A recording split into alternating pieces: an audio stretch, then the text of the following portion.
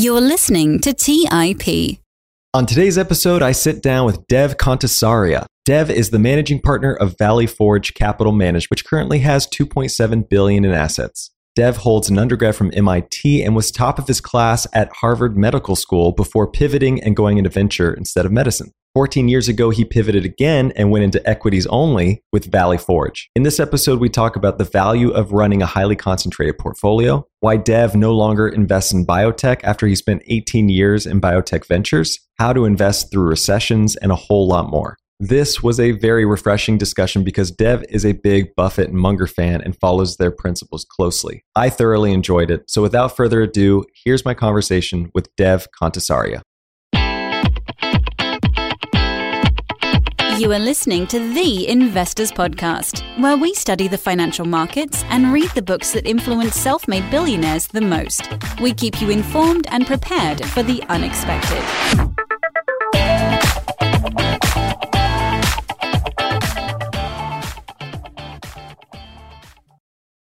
All right, everybody. As I said in the top, I am here with Dev Kantesaria, and we are so excited to have you, Dev. Thank you so much for coming on the show. Yeah, thanks for having me. I'm excited to be here. Well, I am fascinated by people who have made major pivots, especially early in their career. And you've done this a handful of times, starting with graduating top of your class from Harvard Medical School, but then deciding not to pursue medicine. I've had a few stops along the way. My dream in life when I was growing up was to be a world-renowned surgeon.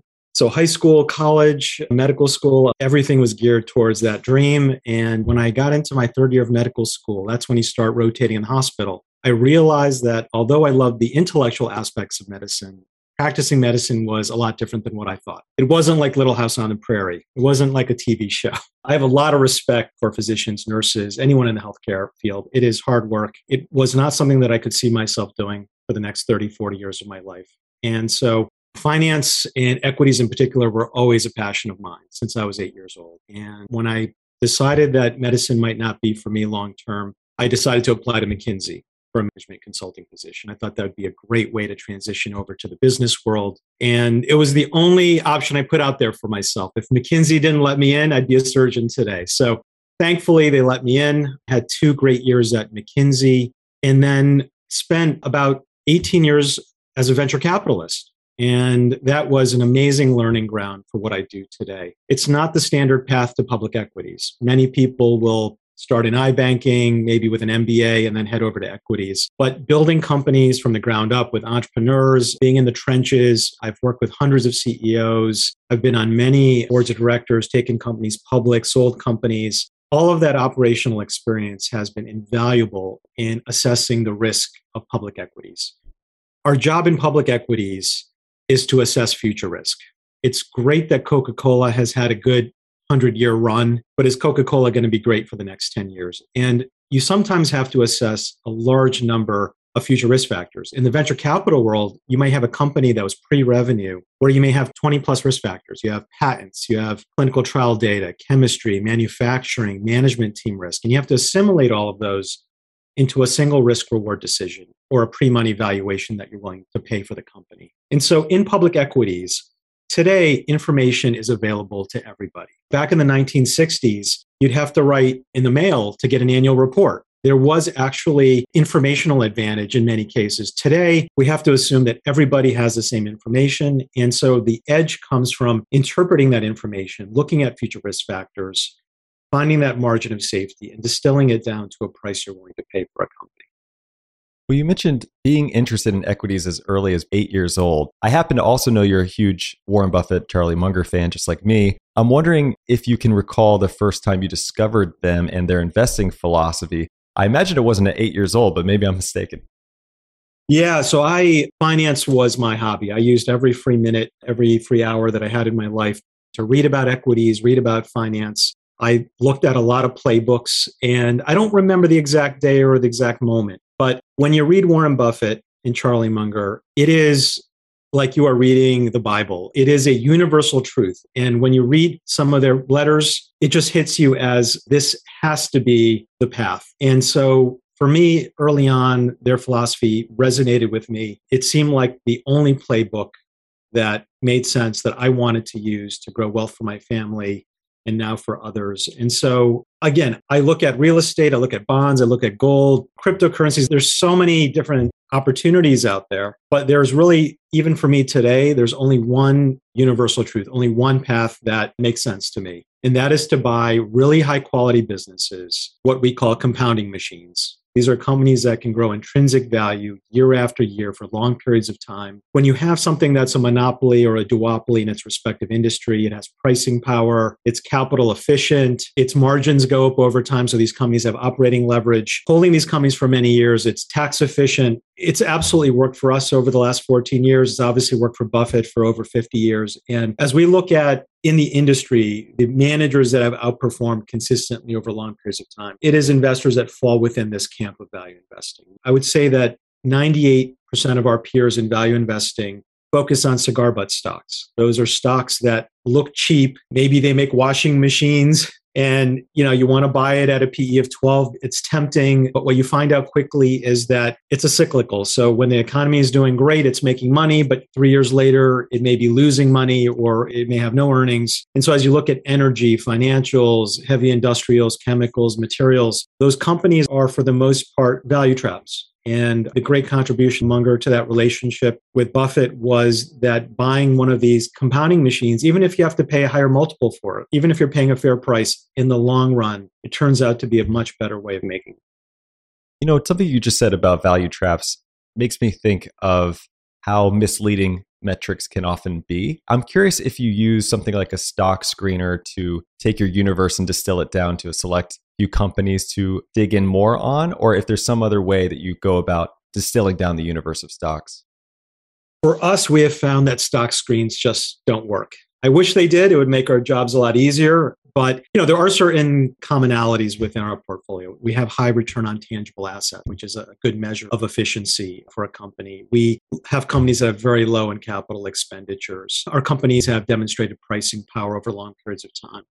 But a standard stock screen does not find the companies that we want to invest in. The advantages that some of our companies have are subtle. They can't necessarily be gleaned directly from a stock screen. But, if you screen for companies that have high operating margins, high return on tangible assets, that will reduce the universe that you need to study, but it's not a great way for us to find companies. So unfortunately, what we're doing is reading a lot. We trade very rarely. 95% of the time, we are reading 10Ks, 10Qs, anything we can get our hands on. Being mentally prepared to take action when something shows itself in the marketplace. Tomorrow morning, a stock that we have been following for 7 or 10 years could suddenly drop 40% in price. And we need to act quickly because a lot of those inefficiencies don't last very long. It might last a few days, a few weeks, and then it's gone. So we're spending a lot of our time figuring out where we want to invest and then waiting for that catalyst. And it doesn't always have to be a drop in share price.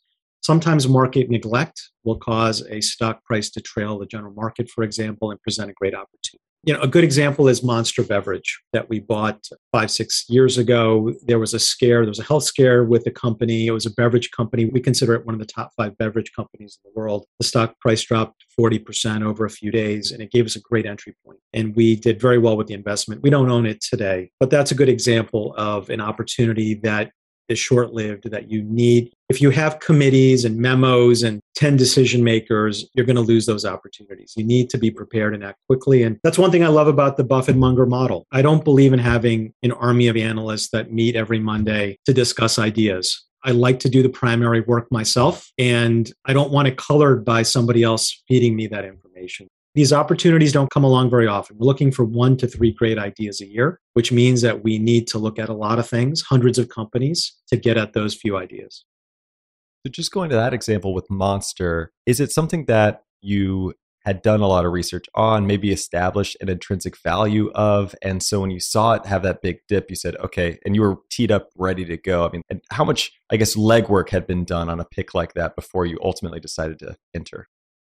We essentially had completed our work and we renew that work. So a company like Monster, we would look at every quarterly earnings. We would update our intrinsic values. And to be clear, intrinsic values are not precise numbers. They have some variance to them, plus or minus $5 in share price, something of that sort. But no, we know at any given moment what price we want to buy our favorite companies at. When that opportunity shows up, and it could be a downdraft in the general market, it could be specific company news, we need to be ready to jump on it because those opportunities are very short-lived, as I mentioned. Great businesses don't go on sale very often. You mentioned 1 to 3 good ideas a year, and I noticed that you're currently running a hedge fund structure. And if we go back to Warren Buffett, he's running a publicly traded company, which has advantages because it's not like people are ultimately just pulling their capital out when things aren't going their way. And Buffett likes to say that he's always waiting for that fat, juicy pitch, right? And so even if it takes years and the crowd is yelling, "Swing, you bum," he can still take his sweet time. I'm curious how the hedge fund structure that you've set up affords you that same kind of opportunity to be as patient as you mentioned. Sure. Well, I wish I had insurance float to invest. That is a very strong position to be in when you have capital to put to work when there's a downdraft. And unfortunately, investors add to their accounts on the upswing, not the downswing. But, today we manage approximately $2.7 billion.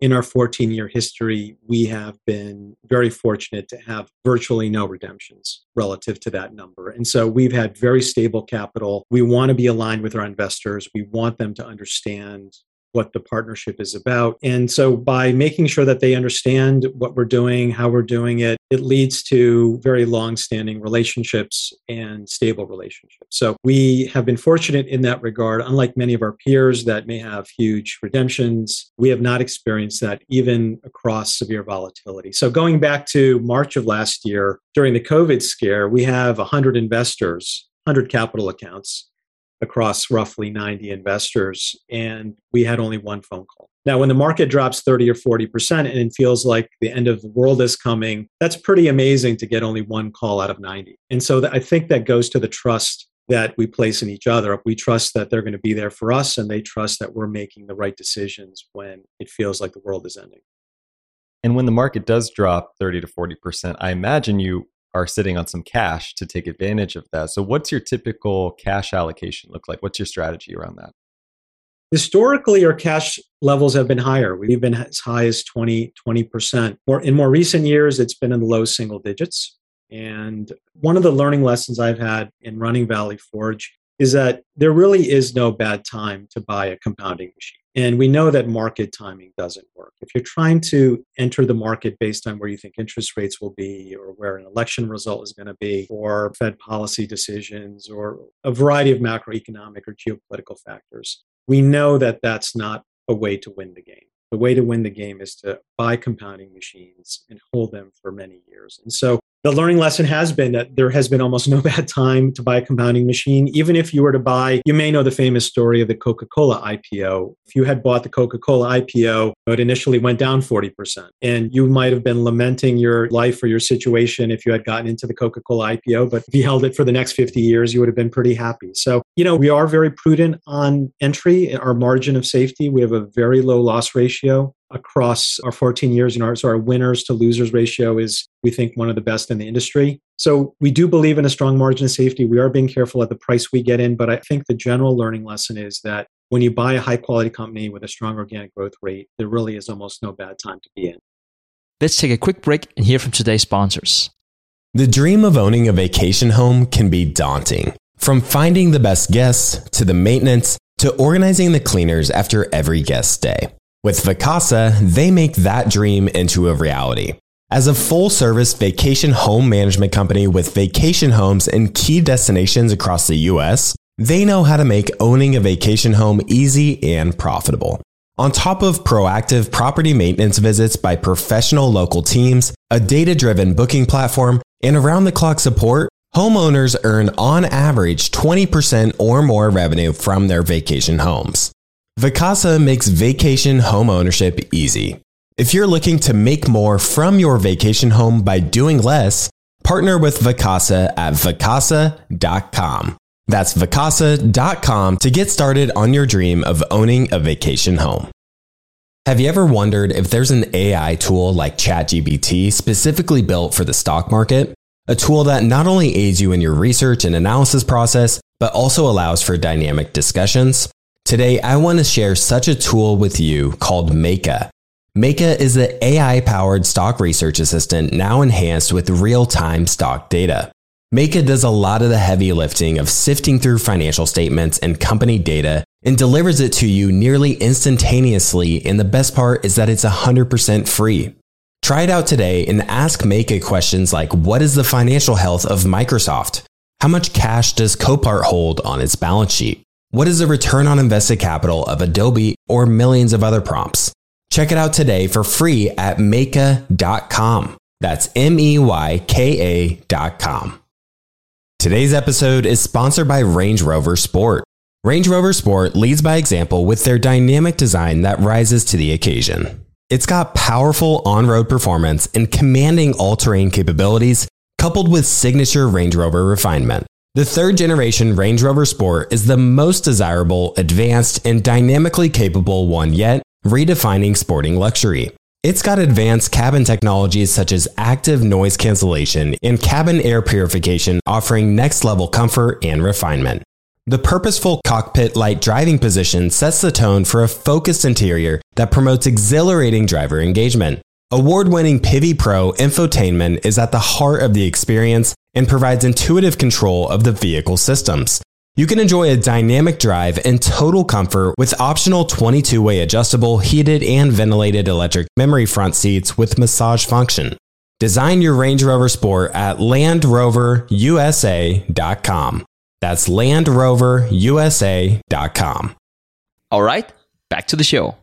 I want to go back to that March 2020 a little bit more because I have a lot of questions, especially for you around this time. The main one is about just generally speaking, how you approach investing through a recession. Your firm performed over 27% in 2020, so you did quite well. Did you make any changes as COVID-19 began spreading throughout the world in early Q1? Were you repositioning in any way? Did you take full advantage of that drop? Just kind of walk us through the playbook that unfolded last year. So there were absolutely no new names in the portfolio in 2020 across that very volatile period. We didn't sell anything. We didn't buy a new name. And I think that is actually a testament to the decisions we made 3 or 4 years before that. Because if you made great decisions with your portfolio 5 years ago, 4 years ago, 3 years ago, and you're still holding those names today, and you're still happy with those names, that means that you have good decision making at your firm. If there's a lot of turnover in your portfolio, either you're speculating or maybe your decision making isn't of the highest quality. Because if there's something that you loved 18 months ago and you don't love it today, and that happens often enough, then there might be a problem. So there were no changes in our portfolio, and it was a great test for our companies. Prior to the volatility last year, we had certain downdrafts, Brexit, the taper tantrum, small downdrafts, but it was the first real test for our companies. And what it showed to us was the staying power of our businesses, the pricing power they had. A number of our companies actually reported record margins during the worst GDP downdraft since the Great Depression. So the business quality of many of our companies actually increased during COVID, which was an amazing thing to see. And so we were very happy with our portfolio. We were obviously opportunistic, bought more of our companies at really fantastic prices for the long term. But we tested our companies during that period and they passed with flying colors. Well, I mentioned some of your pivots early on, and one that really stood out to me is the fact that you have this medical degree, you didn't become a doctor, but you did go into biotech ventures for quite a while. And early on in the recession, there was a lot of this talk about investing in the companies making the COVID vaccine, like Pfizer, Moderna, et cetera. Given your background, I'm just curious, were you watching that pretty closely? Did you have a horse in that race? We definitely had heard through sources about the timing of results. I would say that there was an upside surprise as to how well the vaccines worked and how quickly they were approved. And you saw that reflected in the market rally that occurred once those vaccines were introduced to the marketplace. Where we did have an informational advantage around COVID. So in early 2020, my doctor friends were feeding me information about how things were playing out with COVID. And so we saw a major informational advantage there. We don't short very often in our fund. We've shorted, I think, 5 times in 14 years. And we need to have a huge margin of safety. So the risk reward has to be tremendously in our favor. Shorting is almost always a bad idea. But in this case, we actually layered on a large short position onto the fund in March of last year, which was highly profitable for the fund. It turns out that that represented only 6% of the 27% performance for 2020. But anytime that we have a large informational advantage versus the general marketplace, we're going to take advantage of it. And I think it shows a flexibility of our thinking. There's many diehard value investors who just continue to do things a certain way. You have to learn to be flexible depending on the circumstances that are thrown at you. If you have a situation playing out that's once in 70 years, or something that hasn't happened since 1919, since the last flu epidemic, and you have an informational advantage versus the rest of the marketplace, which we thought we had. We did something different that was out of the ordinary. We're willing to deviate from our playbook if circumstances warrant it. And we're going to do it very carefully, and we're going to do it with a large margin of safety. So that was an interesting thing for us. It's probably never going to happen again in my career, hopefully, but it was something that we took advantage of, and that was a direct use of my medical knowledge. People assume that Valley Forge is full of healthcare names. It turns out that Valley Forge has no healthcare. There's no pharmaceuticals, there's no biotech, there's no medical devices, there's no hospitals, there's no healthcare IT. And the reason for that is those businesses are just not predictable enough for us. We want to see businesses that over a 5 to 10 year period have a very predictable path to organic growth and higher free cash flow. And you just don't have that in the healthcare sector. So although we know a lot about it and we could be somebody's consultant on those companies, we don't think they're a very reliable way to make money. And that's one of the reasons I transitioned from venture capital to public equities. That's how we've ended up in public equities. But I don't use a lot of my medical knowledge day to day just because our fishing pond doesn't include a lot of those healthcare businesses. That's what's really intriguing to me because, if you talk about the Warren Buffett circle of competence, it's one thing to go into public equities. It's another thing to shy away from this knowledge base that you've grown for decades. And when you're looking at other companies, it just kind of raises the question, what do you consider to be within your circle of competence? Do you have lanes that you stay in and stay out of? And just walk us through your framework around that. Yeah. So, if you look at the types of businesses that we like, we avoid things that have high R&D risk. So that's biotech, pharma, medical devices, but that's also hardware technology. It could be minerals. Someone may open up a $10 billion potash mine without knowing what the price of potash is going to be when the project is done 5 years from now. So we avoid things that require large upfront investment without knowing what the return is going to be. So we avoid companies whose prospects are tied to commodity prices, for example. We avoid companies whose fortunes are tied to where interest rates will be. We avoid things that are highly capital intensive. So, our fishing pond gets smaller when we avoid businesses that have those types of unpredictable factors. But we are fairly open-minded about market capitalization, geography, sector, industry, and we are looking for companies that provide essential products and services, that have a long history of pricing power, that have a dominant market position that we think is not subject to significant disruption. We'd like to see a company operate in an industry whose volumes are going up significantly over time. The companies that we invest in often have many different levers to win. And when their business quality does decline for whatever reason, we don't have tragic accidents. We don't have companies that go down 90% in price because of some industry event, or new regulation, or a legal issue, or some competitive threat. Our companies often take many years to get off the rails, and it allows us to stay ahead of of other investors and to switch out lower quality businesses for higher quality businesses. Now that R&D risk, as you put it, is this the reason you don't have something like a Google in your portfolio, because they're constantly trying to diversify away from their ad spend revenue, even though they're still, 85% or so of it is still ad spend revenue, or ad revenue, I should say. Is that something that keeps you shying away from the FANG stocks in general? Well, it's unfortunate that the FANG stocks have developed at a time when I was at the scene of the crime. There's many things at play. I wasn't around when Coca-Cola had its glory days, but I was certainly here when the FANG stocks were going public and developing their great business models. We have generally shied away from FANG stocks because of a lot of poor behavior. That includes poor capital allocation decision. That includes excessive compensation, things that we're purists. And so we want to see, once the free cash flow is made, we want to see that it's invested properly. We don't like a lot, CEOs to have many pet projects. We don't like dual class structures where the CEO is anointed for life. And so that was one of the reasons that has kept us from these companies. More recently, the capital intensity of these companies have gone up as they're fighting these wars with each other. But the business models are so good that their organic growth has more than covered for these sins.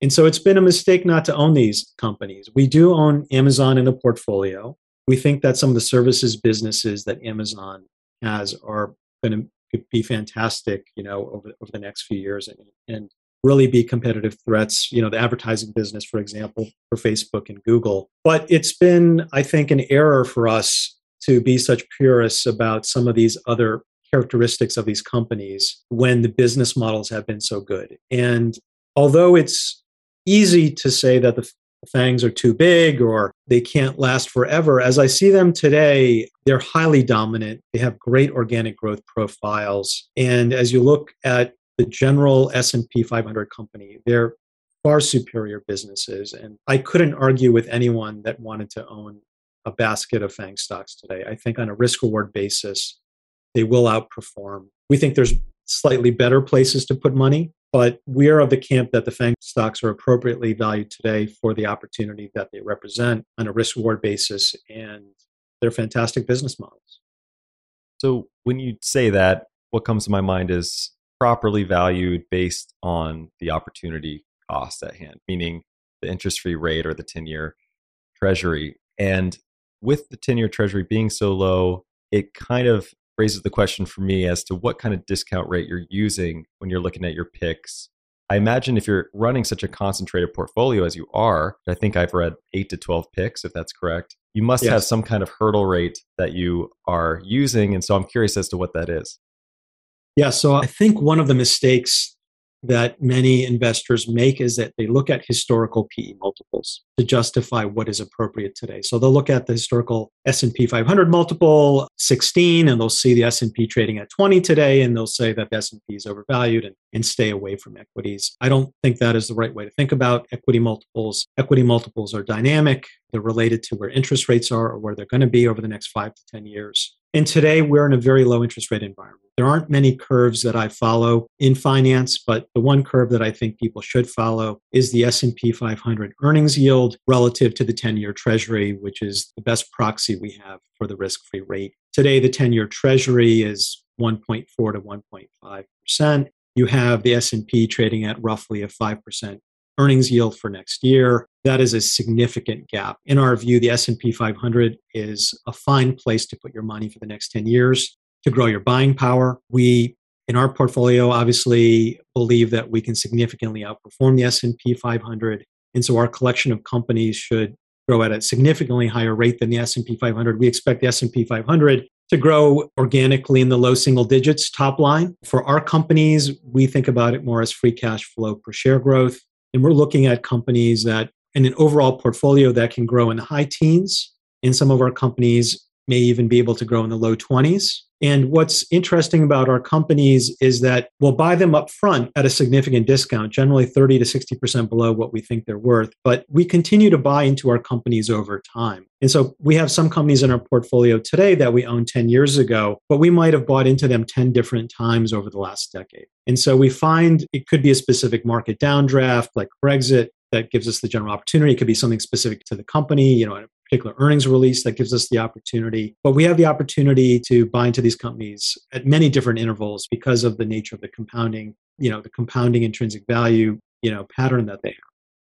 Very interesting. So as we're kind of moving out of this recession period, hopefully, and there'll be bumps along the way, I know, but what is your outlook for, say, the next 10 years coming out of this recession we just came out of? I would say that the most likely scenario is that by the end of next year, GDP growth here in the US looks very similar to where we were pre-COVID, 1%, 2% GDP growth. I see a future that very much similar to what's happened in Japan and Europe, stale growth, low interest rates. We're not prognosticators on those macroeconomic factors. No one can predict exactly where they're going to be. But the most likely scenario would be low GDP growth in that interest rates stay in a low range, generally, let's say 1 to 3% on the 10-year Treasury. And we have some secular factors playing out. We have automation, artificial intelligence, cloud services, which will significantly pressure employment. And it's hard to think about that today, where it's so hard to find labor and companies are raising wages and desperately trying to find workers. But after this period here, this reopening and this large increase in demand that we're seeing currently, things will normalize. And when they do normalize, we think there's going to be significant pressure on employment. And so in that setting, central banks will have to keep interest rates low to spur growth. When you have an environment like that, it's exceedingly hard to grow buying power. And we think the absolute best way to grow buying power for the next decade is going to be equities, in particular, high quality equities. If you can find companies that have strong organic growth combined with predictability, those are going to be prized assets in a low growth, low interest rate environment. And we think that our portfolio is specifically focused on exactly that type of company. So we expect a really great decade for our companies. You mentioned pressure on employment. Could you clarify what you mean by that?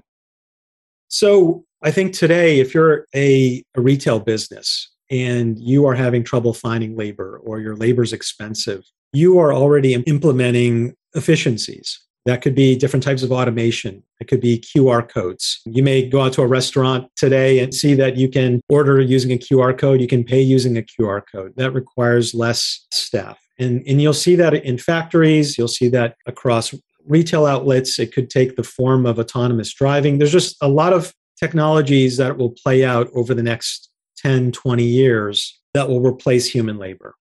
And that human labor needs to become more skilled in order to be competitive in the future marketplace. And so there will be a continuous loss of jobs.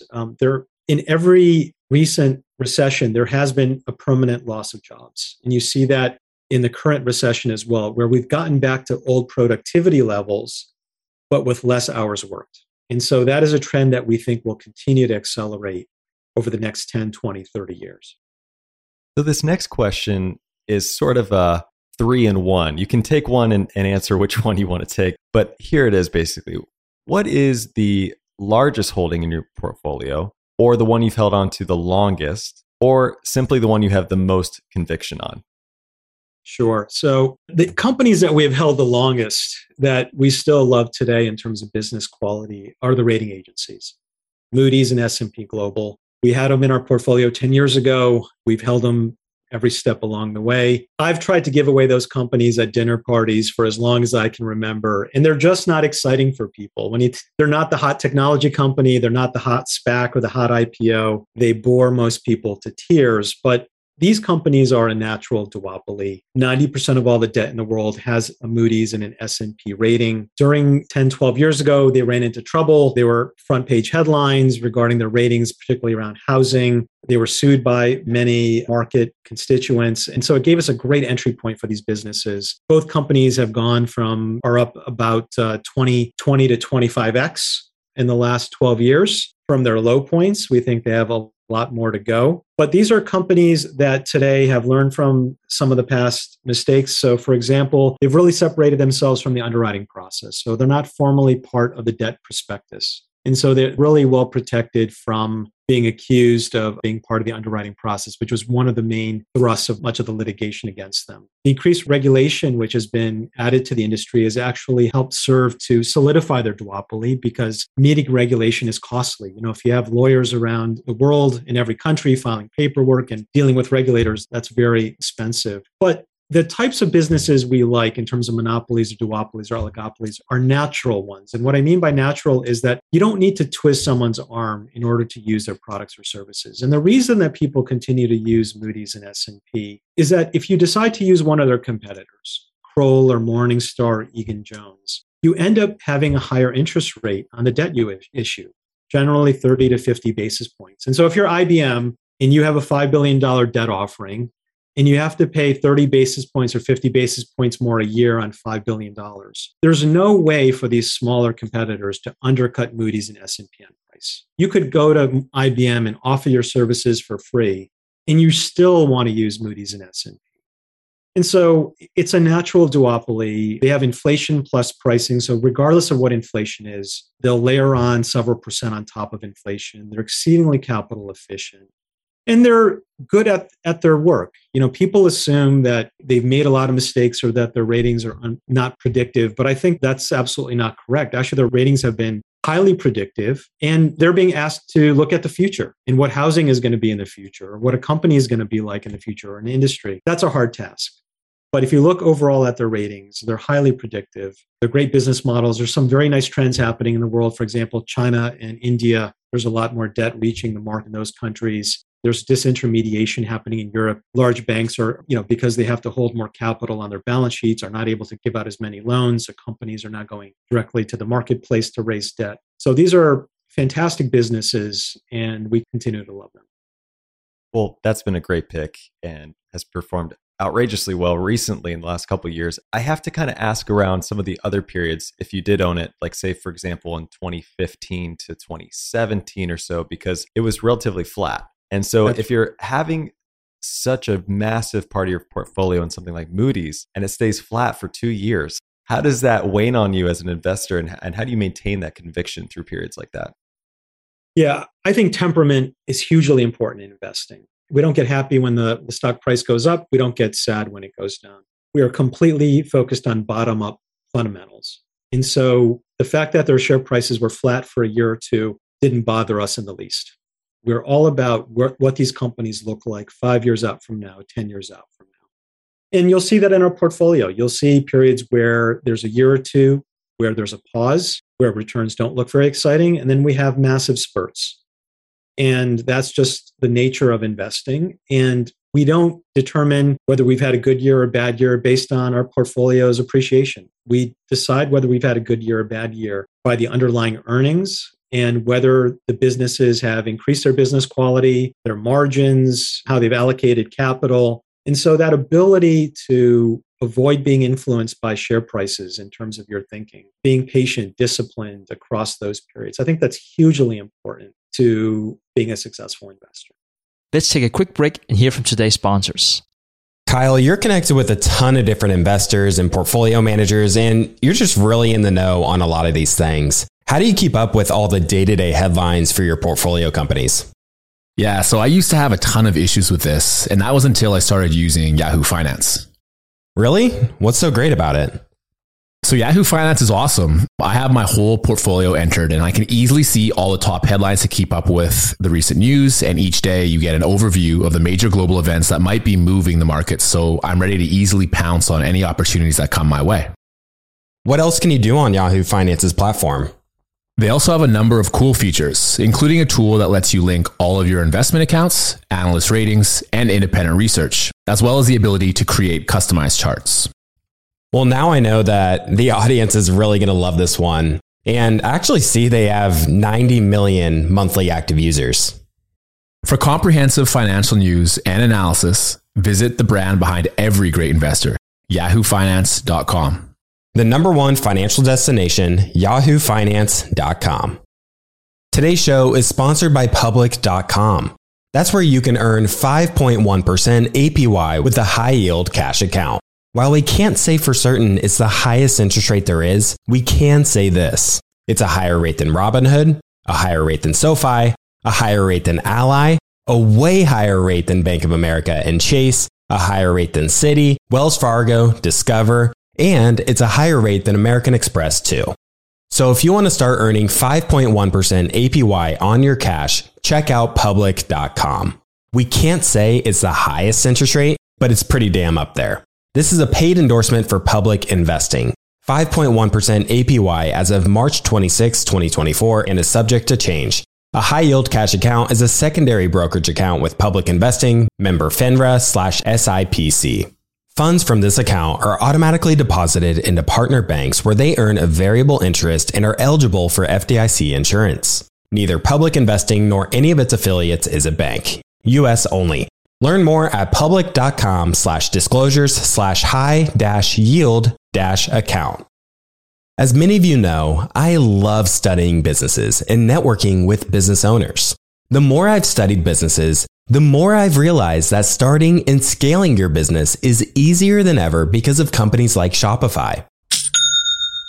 Did you know that Shopify powers 10% of all e-commerce in the US? Shopify is the global force behind Allbirds, Rothy's, and Brooklinen, and millions of other entrepreneurs of every size across 175 countries. Shopify is the global commerce platform that helps you sell at every stage of your business, from their all-in-one e-commerce platform to their in-person POS system. Wherever and whatever you're selling, Shopify's got you covered.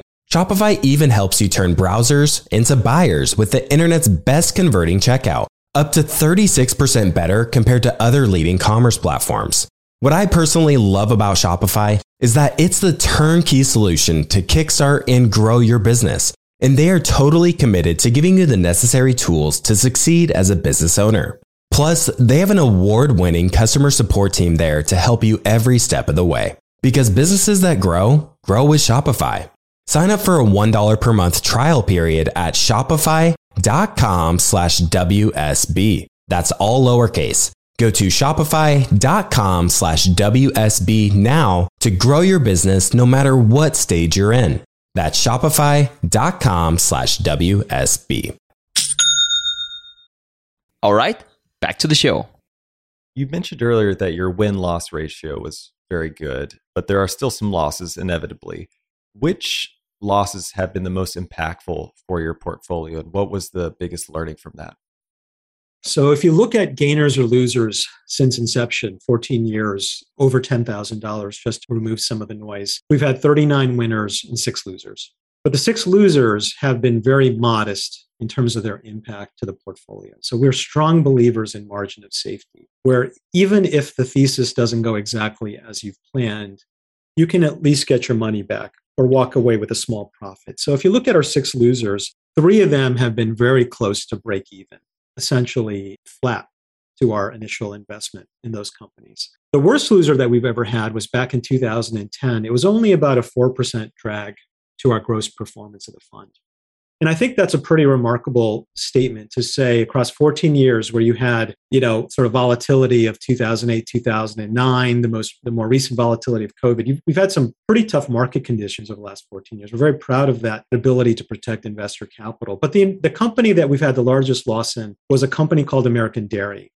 And this was a company that sold infant formula in China. It traded here in the US as an ADR. And if you're a parent, you know about infant formula and what a racket it is. It's an oligopoly.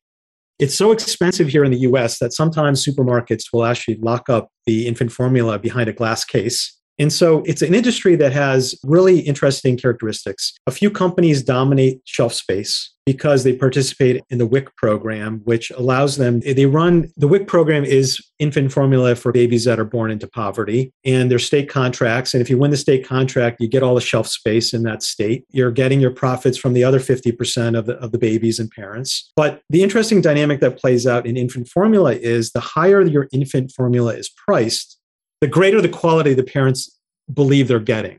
In fact, the ingredients in infant formula are regulated and they're essentially the same. But if there's infant formula on the shelf and one costs $10 and the other one costs $5, the parents are going to buy the $10 one because they think there's something better about it. I sidetracked on just discussing why that whole industry dynamic is so attractive to us. But in China, which today is the largest infant formula market in the world, at the time, back in 2010, it was the second largest in the world. It was early innings, and we invested in a company that had dominant market share in second and third tier cities. The stock price had dropped significantly because there was a scandal that broke out where companies were using a chemical called melamine to thicken the powder. It was a cheap way for these companies to thicken the powder rather than using milk powder, which was more costly. And it was a big scandal. Executives were thrown in jail in China. But this company, it did not participate in that scandal, but its stock price nevertheless fell significantly. We bought into the company at a single-digit multiple. We felt like we were being compensated for a lot of different risks. A lot of the management team members were from the US. Sequoia had made a pipe investment. There were a lot of positive characteristics that we liked about the business. Unfortunately, it was a loss for us. And if we had held on to it longer, it ended up ultimately being highly successful. So it's good to know that when even our losers, if we look out at some point, they end up being quite successful. It happens with many of our companies. When we sold out of Monster Beverage or Nike, some of our more recent sales, they've gone on to be quite successful even after we've sold them. So for us, it's confirmation that we're still fishing in the right pond. But it was a company that just, didn't execute well. They had issues with their inventory. They used up a lot of cash on their balance sheet. And the learning lesson for us there was really that in the same way that there used to be 500 car companies in the US and we ended up with 3, we got involved in that battle too early. And it's really tough to pick the winners when you're involved in an early battle like that. Ultimately, as I mentioned, the company was quite successful and the impact on our portfolio was minimal. But, there were some interesting learning lessons in there for us. Have you had any experience where you've had to enact some kind of activism style or approach with any of the holdings that you have in the portfolio? I've wanted to. We've never have. And we don't believe in buying a low quality business and fixing it up. The businesses that we buy, you don't need Warren Buffett or Steve Jobs running them. The areas that have really angered us the most have been around capital allocation. It could be a wasteful R&D project or a pet project. It could be acquisitions that, where company is overpaying for companies. We don't see the strategic fit. Maybe the management is trying to smooth out earnings or appease Wall Street. And we certainly have private conversations with management, and we're very vocal about it. But, as we've grown in size here, I think our voice is getting stronger and being heard. But there are certainly situations where we've wanted to be a lot more forceful, mainly around capital allocation. And hopefully, as we get larger, that voice will grow stronger and we'll be able to have more impact in that area. But there is a lot of bad behavior that happens with capital allocation. And I would put executive compensation in that category. When you're giving out a large amount of restricted stock and then claiming that you have a large buyback, you're essentially running in place. If you give out 1 or 2% of your company stock and then you buy back 1 or 2% of your stock and brag about having a great buyback program, you're just running in place. And so capital allocation is something that we focus on intensely. We actually calculate our free cash flow yields for our company after the cost of buying back stock that is issued in terms of compensation. We think very few managers think about free cash flow that way. So it's something that when we see bad behavior, we want to have a voice there. But no, we prefer private conversations for now. Meaning you're doing your free cash flow to share, meaning the denominator, the share, is actually the fully diluted market or capital basis of equity. So it's excluding all the options that may or may not come to fruition. Yes. Or let's suppose they're buying back $1 billion of stock this year. We'll factor that into, we'll subtract that from the free cash flow. There's on an after-tax basis. So they'll get a tax deduction for some of that buyback or the restricted stock that they're issuing. But so on an after-tax basis, we could also subtract that from the numerator. But in one way or another, we factor that cost as an actual cost. And so we look at free cash flow yields adjusted after the cost of compensation. Interesting. So going back to your growth, and there has been a considerable amount of growth at your firm over the last few years, you've been running this concentrated portfolio. And I've heard this saying that, you should be concentrated to grow wealth and then diversify to maintain wealth, so to speak. So as you're scaling and getting bigger and bigger, are you finding that it's harder and harder to maintain such a concentrated portfolio? No. And the reason for that is it is a happy circumstance that when we look for really high quality business models, companies that are very entrenched in their respective industries, they generally have larger market caps. So at least mid cap, but usually large cap. And so we have a very liquid portfolio. We can be highly nimble. We can sell out of a position entirely in a couple of days or a few days and switch into another position. So that nimbleness that we have had over the last 14 years, we still have today, and we think we'll have for the foreseeable future. And so we've not experienced any style drift. What you often see with growth in AUM is that you might have started investing in small caps in Brazil. And you've had to morph into something else. Because of the types of companies we look at, we've had absolutely no issues. Our portfolio or the types of businesses that we invested in 14 years ago look exactly like the businesses that we want to invest in today. And so that's been fortunate for how we view the investment opportunity. You've touched on selling and having the stocks continue to run after the fact. So it begs a question around selling and when you decide to sell something and how you decide to sell something. So walk us through your approach and when you come to that decision to sell something.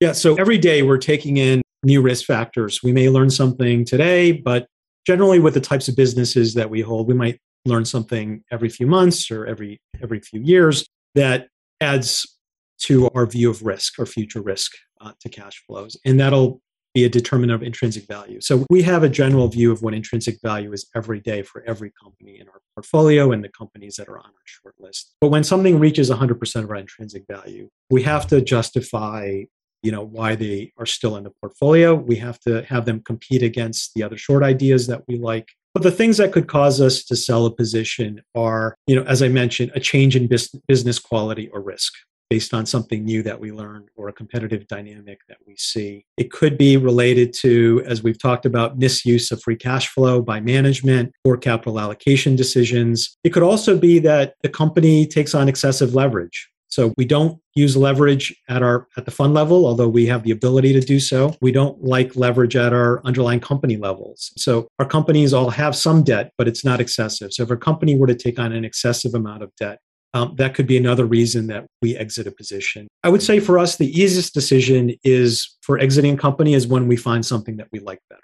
And so that is usually how most things leave the portfolio. As I mentioned, when we sell something, it often continues to do well even after we sell it. I thought of creating a second fund that just takes all the things that we've sold and see how that goes, because I think that actually would do very well also. But we don't sell very often. But when we do, those are some of the reasons why we get out of a position. It's so interesting because it does seem that winners continue to win. But you have to set some kind of boundary, right? Otherwise, how are you ever going to sell out of anything? One thing that occurred to me, you were talking about leverage, and it's just adjacent in my mind for whatever reason. But even Buffett is known to utilize using options on a position. And given you have a concentrated position, I'm wondering if you're selling off covered calls or anything like that on the current holdings that you have.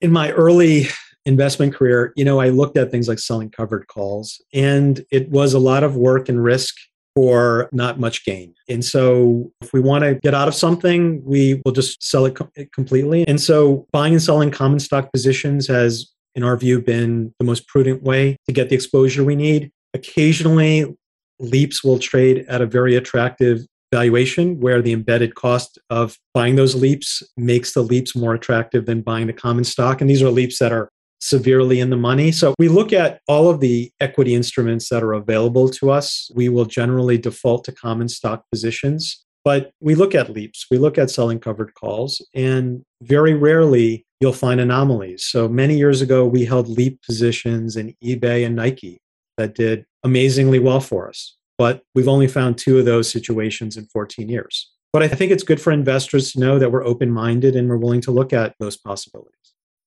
What would be the reason to go into a LEAP other than just going long the common stock?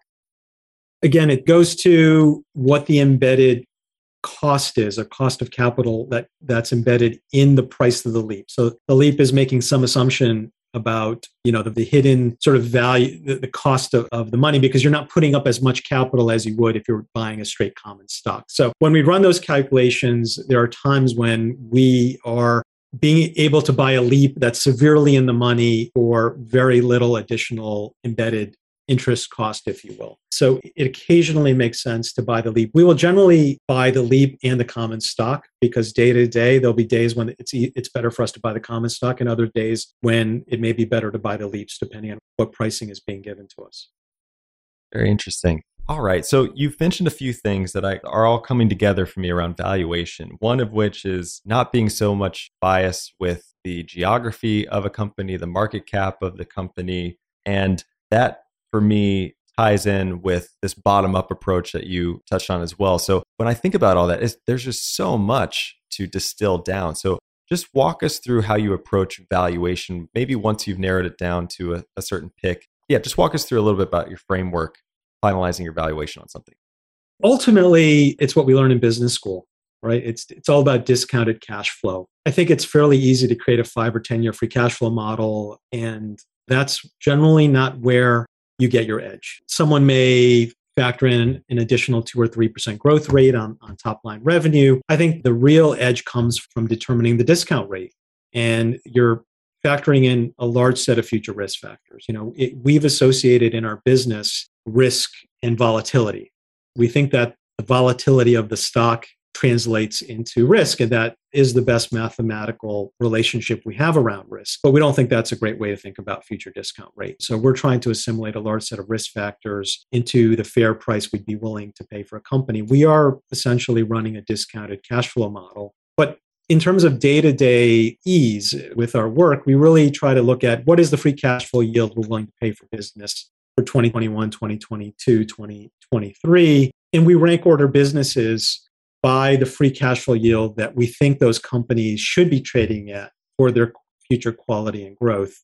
And then we compare that rank ordered set of companies against the risk-free rate, which is the 10-year treasury, which is our proxy for the risk-free rate. So we want to see a large gap with the risk-free rate. And we also want to find the companies that, have the most promising gap between the free cash flow yield at which they're trading it today and what free cash flow yield we think they should be trading at. So for example, Moody's, there's been times when Moody's has traded at a 5 or 6% free cash flow yield. If you go back 10 or 12 years, they might have even traded at a 10% free cash flow yield.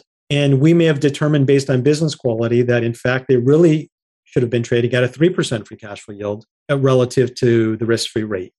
And so it's not a precise set of numbers and spreadsheets. And anyone that tries to bring that level of preciseness to stock investing is fooling themselves. Warren Buffett has talked often about how his calculations are really generally back of the envelope. And when you invest in a compounding machine that has a lot of different ways to win, pricing power, industry volumes, flexible cost structures so they can increase their margins or increase their margins steady during a recession. There's a lot of different ways that these companies can get to their free cash flow targets. That gives us the margin of safety we need with some of these great businesses. So hopefully that gives you a flavor for how we try to think about valuation. Yeah, that's fantastic. So we have a lot of listeners that are honestly similar to your background. A lot of them are doctors or lawyers that have now made some money, and maybe investing hasn't become their full-time profession as it has for you, but they certainly have an interest in it and are wanting to learn more. What books or any other resources would you recommend for folks like that trying to get their head around how to do something like an intrinsic value? I still haven't found anyone better than Buffett Munger. There's a number of other investors out there that are famous, and you'll see them talking, and then suddenly out of nowhere, they'll talk about what a great idea it is to buy gold or dabble in cryptocurrency. You may look at their 13F and you'll see that they own biotech companies, and you quickly realize that there's only one Buffett and only one Munger. And so I have not found a third or fourth or fifth investor on the list that I admire and that I follow. I think the best place to go is to look at their letters, to watch every interview. I often watch their interviews on YouTube while I'm brushing my teeth at night. It's a little bit like going to church. It just reminds you of, some of the principles when there's chaos or a lot of silly things happening like they are today in the marketplace with SPACs and IPOs and cryptocurrencies and NFTs. And, it's always good to remind yourself about the longer term picture. So CNBC has put out a wonderful website that aggregates all of their interviews, all of their writings. And so it's the place where it would take you, I don't know, 100 hours, 200 hours. I don't know how long it would take you, a long time to go through it. And then you should probably go through it again. But for any person looking to really understand investing and how it should be done right, there is no better place to go than Buffett Munger. And I hope that in some way that I can try to carry their mantle on a going forward basis. I think there's a small group of us in the current generation that tries to practice their philosophy well. And again, I don't think there's any value in being a purist. For example, if you were a purist and you avoided technology stocks, you might have missed some of the great business models in FANGs, for example. But most of their core principles are timeless. And it really resonates with me today as much as it did when I was 10 years old. Well, this has been a really refreshing conversation for me for that exact reason. We've been studying a lot of different topics on the show, a lot of macro, a lot of cryptocurrencies, Web3. There's so many things coming out today that I feel like it's hard to even keep track of. It's always nice to go back to basics a little bit and talk about these core principles, as you mentioned, with Warren Buffett, with a like-minded individual such as yourself. And so I'd love to do this again sometime soon. This has been really fantastic. Thank you so much. That would be great. Thank you so much for having me. All right, everybody, that's all we had for you this week. If you're loving the show, please don't forget to subscribe. Follow us on your favorite podcast app so you get the episodes automatically. We always love to hear from you, so please reach out over Twitter at Trey Lockerbie or leave us a review. And if you're looking for more resources for investing, look no further than the tools and resources we have for you at theinvestorspodcast.com. Just Google TIP Finance and it'll pop right up. And with that, we'll see you again next time. Thank you for listening to TIP. Make sure to subscribe to Millennial Investing by the Investors Podcast Network and learn how to achieve financial independence. To access our show notes, transcripts, or courses, go to theinvestorspodcast.com. This show is for entertainment purposes only. Before making any decision, consult a professional. This show is copyrighted by the Investors Podcast Network. Written permission must be granted before syndication or rebroadcasting.